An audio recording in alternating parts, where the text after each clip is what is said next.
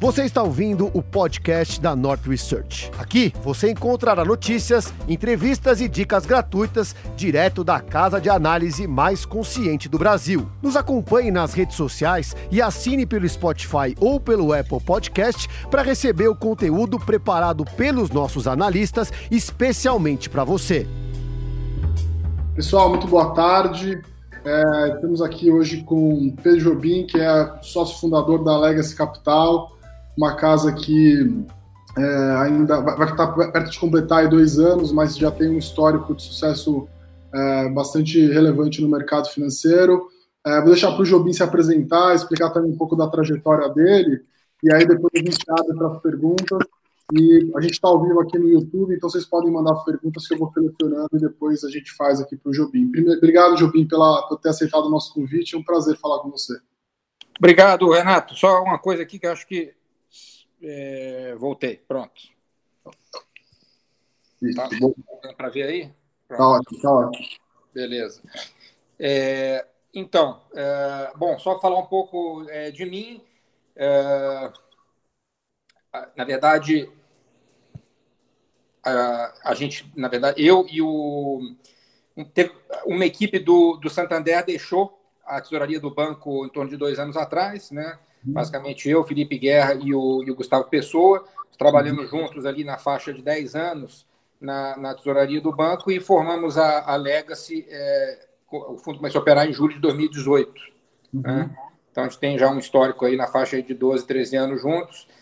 Antes disso, eu trabalhei em outras instituições. Mais para trás, fiz meu doutorado em Economia na Universidade de Chicago, mestrado em Economia na PUC. Enfim, não sei como é que você quer conduzir, Renato. Eu preparei algumas perguntinhas, né? A gente acompanha bem de perto aí as cartas da Legacy, toda vez que vocês estão nas redes aí, bastante ativos em dar feedbacks também para os cotistas e para o mercado. A gente via que no começo do ano vocês estavam otimistas, né, com o crescimento no Brasil, com um cenário de desaceleração gradual, mais ameno das economias lá fora, e aí a gente teve esse turbilhão de coisas acontecendo, né? Eu queria que você explicasse em que momento que vocês perceberam que as coisas tinham mudado efetivamente, e aí, aproveitando também, explicar como é que é a tomada de decisão de um fundo multimercado, né, que tem que preservar capital em momentos como esse, né? Então, quando que vocês perceberam que as coisas mudaram e aí o que vocês tomaram de posição no fundo para, enfim, diminuir aí perdas de capital, né? Perfeito. Bom, como vocês acompanham, é exatamente isso que você falou. A gente sempre teve uma posição ao longo aí do final de 2018, 2019, uma cabeça muito otimista com o Brasil, na linha de que o país, enfim, estava encaminhando as reformas, estava no início do ciclo, né, vinha de uma recessão aí muito intensa, vinha crescendo pouco, mas agora com um desenho institucional melhor, com, enfim, uma equipe econômica bem montada, com um plano bem definido, as coisas dariam certo. Né? Então, a gente vinha, na verdade, nessa atuada, era uma parte importante da posição do fundo, a posição de Bolsa Brasil ao longo de 2019. À medida que a gente foi verificando, né, uma certa dificuldade em a gente operacionalizar esse crescimento, no final do ano passado, começo desse ano, a gente vinha reduzindo as posições maiores em renda variável, né, que chegaram a ser bem significativas em 2019, mas quando o episódio mais agudo de volatilidade começou, que foi ali na segunda metade de fevereiro, a gente já tinha posições de renda variável bem menores do que aquelas que a gente estava acostumado a carregar. Mas, não obstante isso, a gente tinha posições significativas em renda fixa Brasil, renda fixa México, que eram lugares onde a gente encontrava... Brasil, a gente encontrava muito valor na curva longa, né, em NTNBs, e no México a gente tinha uma convicção grande, né, que o Banco Central do México ia cortar juros, então essas posições eram as principais do fundo ali quando começou esse episódio de volatilidade maior. A gente reduziu muito essas posições ainda em fevereiro, né, desalavancamos bastante aí o fundo, e desde, na verdade, do final do mês passado, a gente vem usando as informações que vão se tornando disponíveis, né? A gente tem conversado, a gente está, na verdade, em home office, a equipe de gestão em praticamente 2 semanas agora, todo mundo, mas a gente vem se falando na mesma frequência que a gente costumava se falar, com reunião diária, enfim, com os calls, enfim, entre as equipes também. Então, acho que a gente tem conseguido manter uma coesão bem acima até do que eu esperava ao longo desse episódio. E a gente vem, na verdade, trabalhando na confecção do cenário, né? Acho que tem algumas características do mundo, né, que vai emergir depois desse episódio, que já são perceptíveis, outras não, né? Tem muita incerteza ainda, mas diante dessa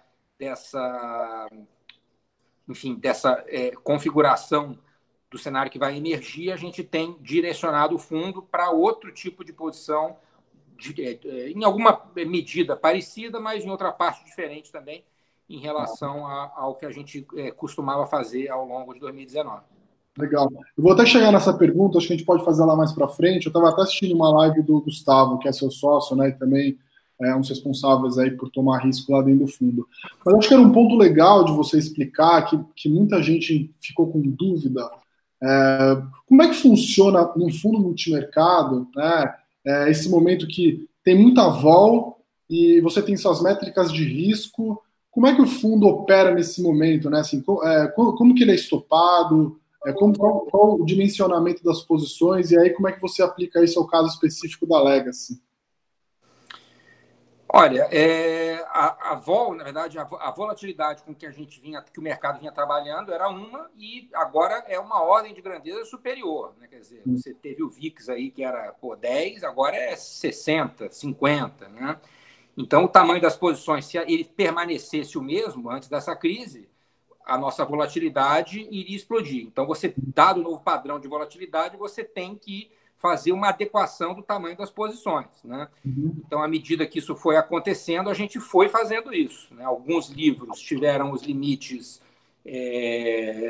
na verdade, próximos ali de serem estopados, alguns foram, e a gente tem a política, né? Quando isso acontece, você volta depois de um tempo, num tamanho menor, né? Aloca o que resultou dessas operações no livro principal, e a gente vai reconstruindo as posições com base no novo cenário e no novo padrão de volatilidade do mercado, né? Então, mas assim, eu acho que é importante ter o conceito seguinte, quer dizer, o fundo como um todo, ele não tem um stop, né? Ele tem uma discricionariedade que a gente precisa ter. A gente sempre, na verdade, discutiu isso, de que para eventos exatamente desse tipo, a gente sempre gostou de se reservar a discricionariedade de avaliar e permanecer, ou diminuir, ou mudar as posições, porque, enfim, exatamente esse é o trabalho de gestão, né?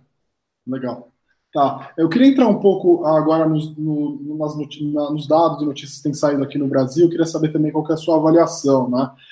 O Banco Central, em conjunto com o Paulo Guedes, vai injetar aí 1,2 trilhão de reais, né? Dá mais ou menos 16% do PIB, que é 10 vezes maior do que foi em 2008. Teve redução dos compulsórios, injeção de 68 bi para o mercado de crédito. Como é que você avalia esse pacote todo? Você acha que ele é suficiente? Até como você avalia a agilidade do Banco Central nesse sentido? Ou tem alguma coisa ainda que te preocupa, assim, algum setor específico que te preocupa nesse sentido? Então, o que o governo vem fazendo aqui é muito parecido com o que os governos de países centrais vêm fazendo, né? Então, são pacotes aí que têm uma natureza fiscal, principalmente para prover renda complementar à população que vai ficar sem renda, a população que vai ser demitida, a população que no nosso caso aqui, uma população grande que é informal, né? Está fora da economia formal, ajuda aos estados. Você vai precisar. Aqui, na verdade, a gente tem até a felicidade nesse momento de ter um organismo como o BNDES, que ele ia ser fechado, né? O tamanho dele ia diminuir muito, mas agora ele vai ser muito útil, né? Porque ele tem como operacionalizar aí linhas de capital de giro, de empréstimo, ele pode reativar o programa de compra de debêntures conversíveis, né? Que são conversíveis em ações, e isso ele já está fazendo. O Banco Central está agindo muito rápido nesse aspecto. no sentido de que ele já viabilizou uma linha de crédito subsidiada para empresas médias, né, que vai financiar a folha de pagamento, né, o Tesouro vai assumir quase todo o risco, um pedaço do risco vai ser assumido pelos bancos privados. Então, no que se refere à liquidez e medidas aí de apoio à economia real, eu acho que, dada a nossa dificuldade intrínseca, a gente está indo muito bem, né? Então, acho que o ministro tem falado com o mercado, fez uma live recente aí com uma audiência enorme, acho que tinha 50 mil pessoas, mostrou um comprometimento inabalável, né, um senso de espírito público muito claro, né? A equipe econômica está unida, a gente tem a felicidade de ter ministros muito competentes. E agora, você me perguntou, isso é suficiente? Isso vai resolver? Isso não vai evitar a recessão. A gente vai viver uma recessão muito intensa no primeiro semestre desse ano. Os números vão ser terríveis, né? Ela vai ser muito aguda e a gente vai recuperar o nível de atividade ao longo do segundo semestre, né? A parte fiscal vai ficar muito prejudicada, a gente vai ter um aumento grande de despesa, isso vai acontecer em todos os lugares. Então, os Estados Unidos têm dívida PIB de 105% do PIB, ele vai para 130%. Aqui a gente tem 75%, vai para 90%. Vai acontecer em todos os lugares, né? Vai acontecer na Europa, vai acontecer nos outros países envolvidos, vai acontecer no México, no Chile, em todos os outros lugares. Então, não é muito diferente. Acho que aqui a resposta tem sido boa no que se refere a isso que você me perguntou. Sim. Eu vi também que as projeções da Legacy, me corrija, por favor, se eu estiver errado, PIB de -4 para o Brasil, -5 para a Europa e -3 para os Estados Unidos, é isso? Olha só, esses números, eles vão mudar muito, né? Ninguém sabe direito o tamanho, porque a pergunta mais importante hoje é a seguinte: quanto tempo vai durar essa situação de paralisia? Você já tem ali, quer dizer, você já tem uma situação de lockdown em vários lugares, nas principais economias, e você já tem os pacotes de estímulo desenhados. Então, os movimentos eles já foram feitos. Agora, o que a gente precisa descobrir é quanto tempo vai durar esse shutdown de atividade, né? Então, assim, a gente trabalhando aí com um shutdown quase integral no mês de abril e uma recuperação paulatina ali a partir do final de abril e maio já mais intensamente, a gente chega num número parecido com esse, -4. Agora, nos Estados Unidos, esse número vem sendo revisado aí quase que diariamente, né? Então, acho que é muito prematuro para fazer esse tipo de exercício. O fato é que vai ser muito agudo, né? E a gente vai ter que, na verdade, observar qual vai ser o ritmo de recuperação a partir do segundo semestre, né? Essa que é a grande dúvida. Sim, legal. Tem uma pergunta que apareceu aqui, me pediram no Twitter, né? Que é sobre esse quantitative easing que estão fazendo. Os Estados Unidos anunciou um pacote gigantesco, né? Essa política tomou um ritmo que a gente nunca viu antes, né? Quais são os efeitos críticos que isso pode gerar, né? Se é uma conta que vai, com certeza essa é uma conta que vai chegar lá na frente, né? Mas é algo que se preocupar hoje é uma coisa para a gente resolver depois de resolver isso daqui que a gente está vivendo. Então, isso aí os mercados, os países envolvidos já fizeram isso na crise de 2008, agora estão fazendo mais intensamente e com mais rapidez, né? O efeito primário disso aí é tornar as condições financeiras relaxadas, né? Quer dizer, ele compra uma série de papéis públicos e agora privados também, de forma a manter o preço desses papéis altos e as condições financeiras, portanto, relaxadas. A estrutura toda de juros baixa, né? Então, é diminuir a carga financeira sobre as famílias e empresas, né? Esse é o papel que a política monetária tem se prestado lá nas crises e é o que ela vai se prestar ainda com mais intensidade agora. No Brasil é possível que isso aconteça também, né? Está sendo encaminhada uma PEC onde se propõe que o Banco Central, em período de calamidade, possa comprar papéis públicos e privados no mercado secundário, em quantidades aí que não estão especificadas. Isso vai ter que ser regulado, se for aprovado, né? Porque é uma PEC, precisa ser aprovado por 3/5 dos membros nas duas casas. Enfim, mas o movimento é na direção de garantir condições financeiras relaxadas aos tomadores de crédito. A dúvida que se tem, como é uma coisa muito sincronizada e muito intensa, até bem maior do que aconteceu em 2008, é se dessa vez isso vai ter algum tipo de efeito na inflação ao consumidor a médio prazo, né? Então, isso eu acho que a gente tem que separar, porque no curto prazo, pelo menos na minha interpretação, na interpretação que a gente tem na Legacy, o choque é muito desinflacionário e até mesmo deflacionário, né? A gente acredita que a inflação esse ano vai ser muito baixa, mas a gente tem menos convicção em relação a isso no horizonte aí a partir de 1 ano e meio, 2 anos, né? Exatamente por conta desse efeito. Acho que em linha com isso, né, a gente vê Selic a 3,75, o mercado acho que projeta já a 3,5 para o final do ano. Como é que vocês veem, quais serão os próximos passos do Banco Central? O que vocês imaginam que deve ser taxa de juros para o final desse ano? Até onde isso pode chegar, né? O Banco Central vai cair mais os juros, vai continuar caindo em direção a algo como 2%. Eu não sei exatamente qual é o timing que eles vão executar isso, mas eles vão executar. Já poderiam estar executando, mas eles vão executar, aparentemente, à medida que percebam que o cenário vai mudar e que a atividade vai colapsar e a inflação também. Então, eles vão continuar caindo o juro. Eu tenho, assim, é uma pergunta bem de leigo, né? Assim, como é que a gente consegue ver esse juro muito baixo ele consegue realmente transmitir algum tipo de impacto econômico, né? Não sei, me parece que não consigo perceber isso tanto, né? O quanto que isso realmente traz de impacto econômico para o Brasil? Traz impacto econômico no seguinte canal, Renato. As empresas, elas pagam, a maioria delas, capital de giro é uma porcentagem do CDI. Né? Então, você vai precisar de capital, é melhor você pagar 1% do que pagar 4%. Sim. Então, na verdade, o papel do juro, não existe um problema de inflação no momento. A inflação ela vai ficar no piso ou abaixo da meta, ou no piso da meta ou abaixo disso. Então, a preocupação da política monetária deveria ser de garantir ou de minimizar o dano financeiro para as empresas e para as famílias, né? O que a gente tem argumentado é que, para ele executar isso, ele precisa comunicar para a sociedade que a inflação vai cair. Então, isso ajudaria muito a curva a se estabilizar e ceder no curto prazo e credibilizar essa queda de juros, né? É isso que ele deveria fazer, na nossa visão, e vai acabar fazendo, né? Já deveria estar fazendo, mas ainda não fez, mas vai acabar fazendo. Entendi. Acho que em linha também com o que você disse, né? Quando você não consegue ver você não consegue ver o que vai acontecer muito no médio e longo prazo, né? Geralmente os gestores tomam posições menores, né, mais táticas, ficam menos direcionais, né?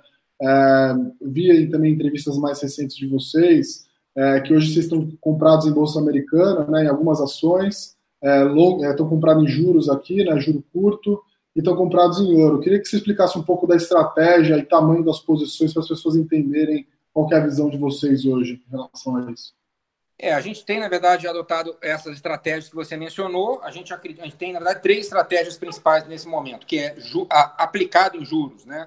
No México e no Brasil, que são países onde o juro vai cair mais do que o que está apressado na curva. A gente tem essa convicção. Então, são posições curtas, né, de duration baixa e visando um ganho nas próximas semanas, né?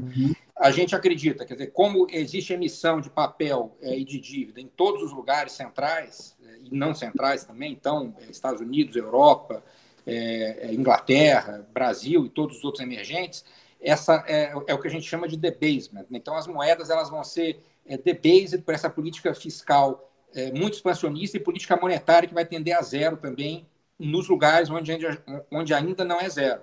Então, isso favorece o ouro. Né? É uma reserva de valor que tende a ganhar espaço nesse tipo de ambiente. Então, a gente vem colecionando isso, montando uma posição nesse ativo. E aí, a questão da Bolsa Americana é um pouco isso, quer dizer, como que você, ao final desse processo, na nossa visão, a economia dos Estados Unidos é a mais capaz de reagir com rapidez ao novo cenário, né?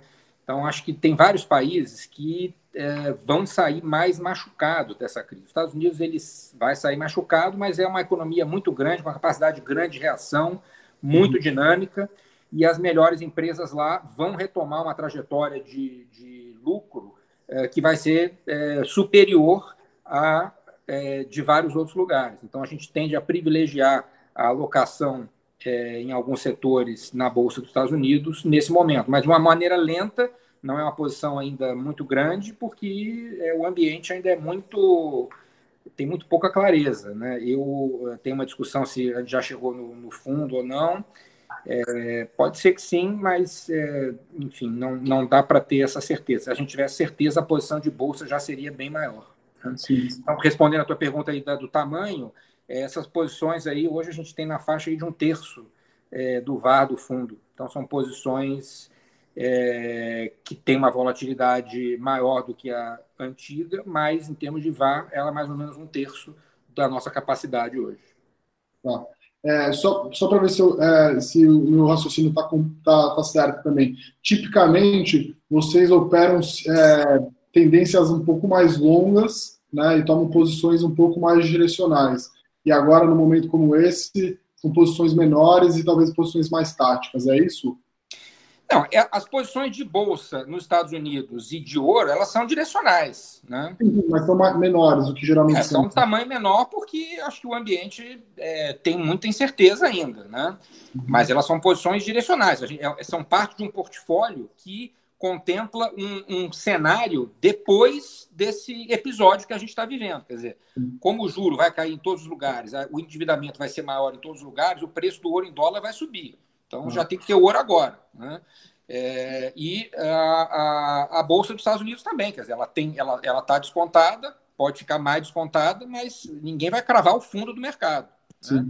Então, a gente tem que ter uma posição que é compatível com o nível de incerteza e com a nossa convicção. A posição de juro de Brasil e México é uma posição que é uma convicção, que ela reflete uma convicção nossa na atitude desses bancos centrais, que ela vai ter uma materialização possivelmente mais rápida.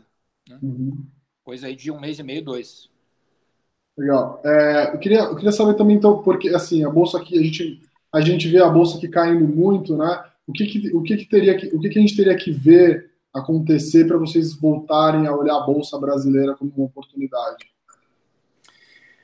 Olha, a bolsa está muito descontada. Tem ações aí que, olhando o valuation do passado, são super baratas, né? Mas é aquilo que eu falei. Acho que agora você está num ponto onde a fragilidade do país ela ficou um pouco mais evidente. Então, na nossa visão, você alocar o risco em Estados Unidos é superior a você alocar em Brasil. Então, uma coisa que nos ajudaria aqui a dar mais seria o Congresso, por exemplo, ser assertivo na questão de você ter a manutenção da agenda de médio prazo de ajuste, né? De você circunscrever a todo esse gasto que vai haver ao ano de 2020, né? E não aproveitar esse momento para passar um monte de despesa que depois se torne permanente. Então, isso é uma coisa que acho que está faltando ainda um pouco, a gente ter esse sinal.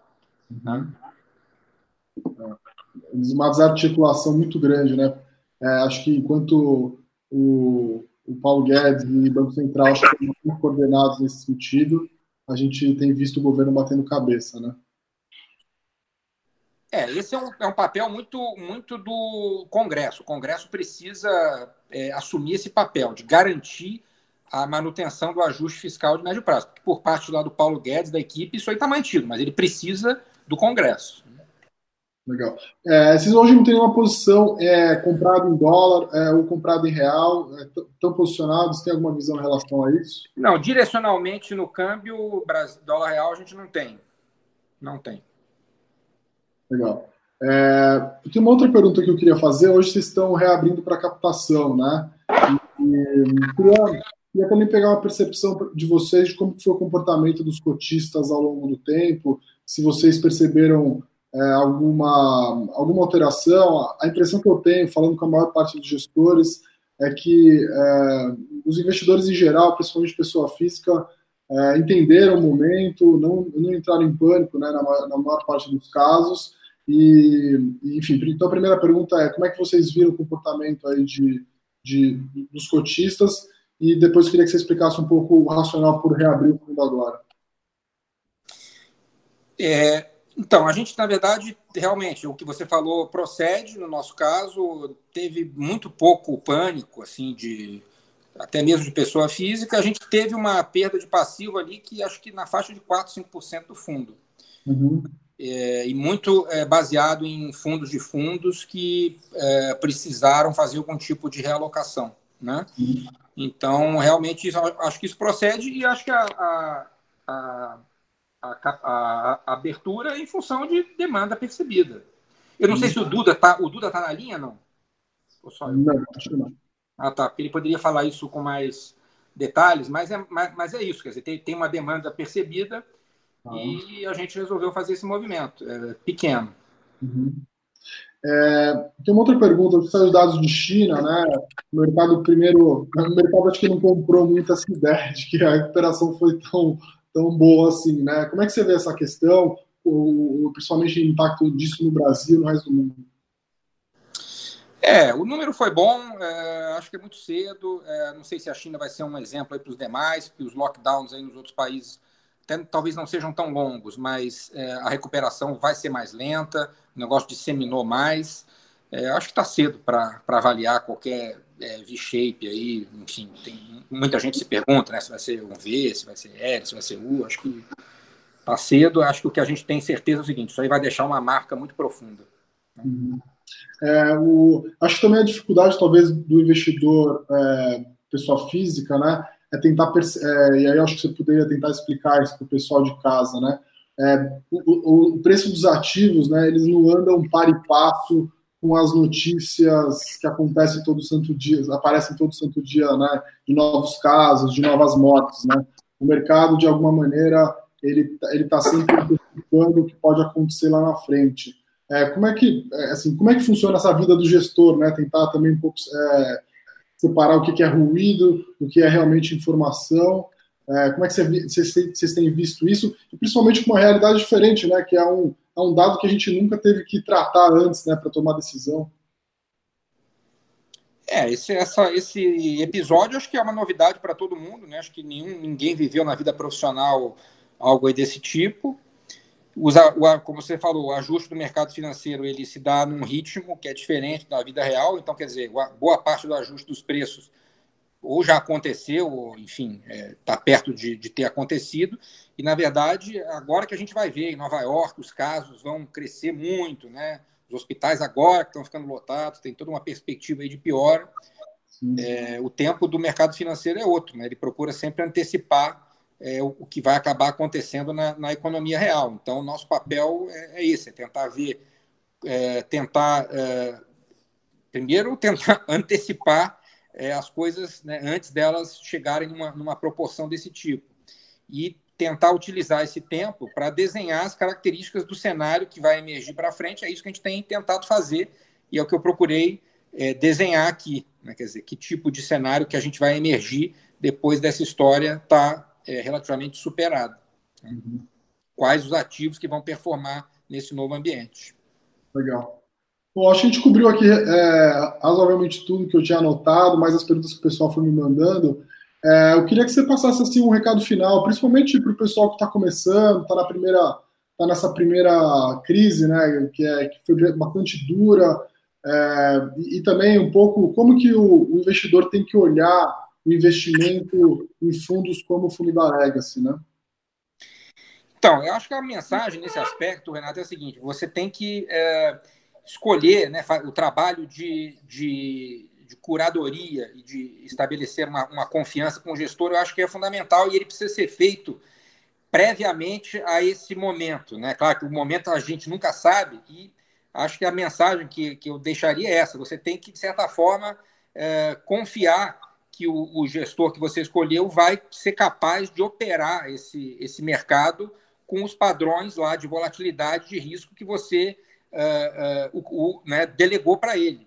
Uhum.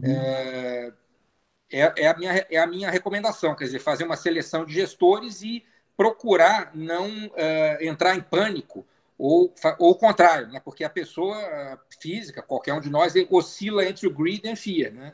O pânico te leva a querer sacar as coisas no pior momento e depois você vai querer comprar também quando a coisa talvez já esteja cara demais. Então, a mensagem que eu procuraria deixar é essa, deixar isso a cargo de um profissional que você confie. Sim.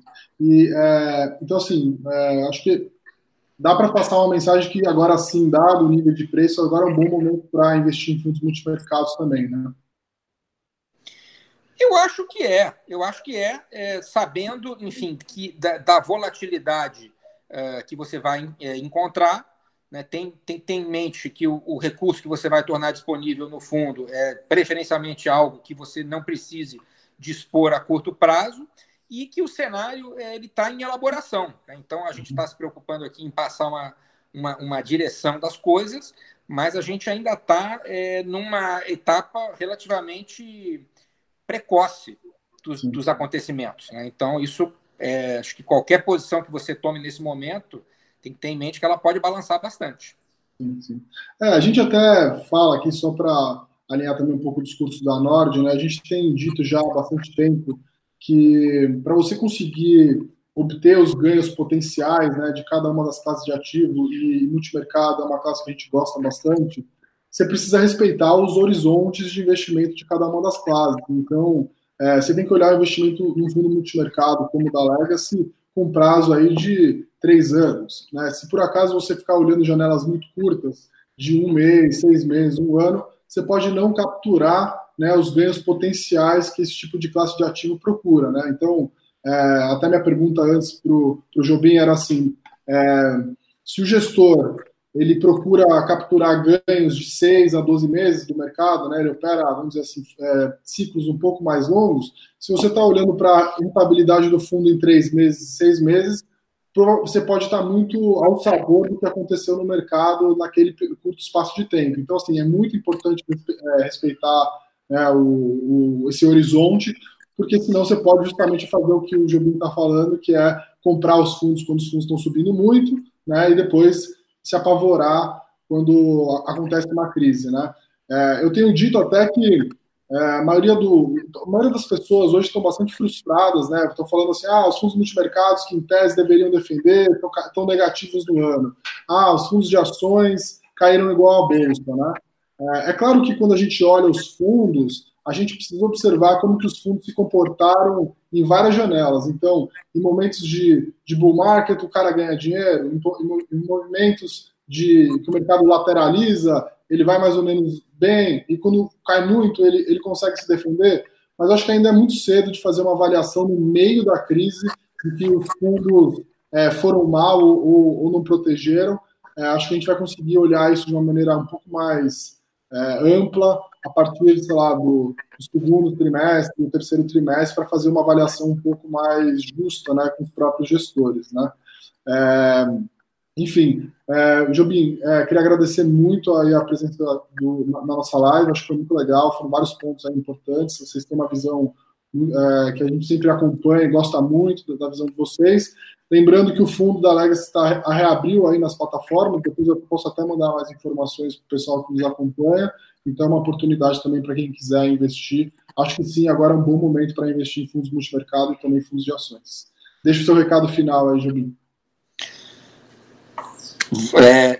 A crise, ela passa, ela parece que não passa, mas ela vai passar. Então, tem uma mensagem de otimismo aí. Legal. Tá bom? Pessoal, obrigado. Obrigado, pessoal. Obrigado aí. A gente vai fazer mais uma live amanhã com o pessoal da Safari.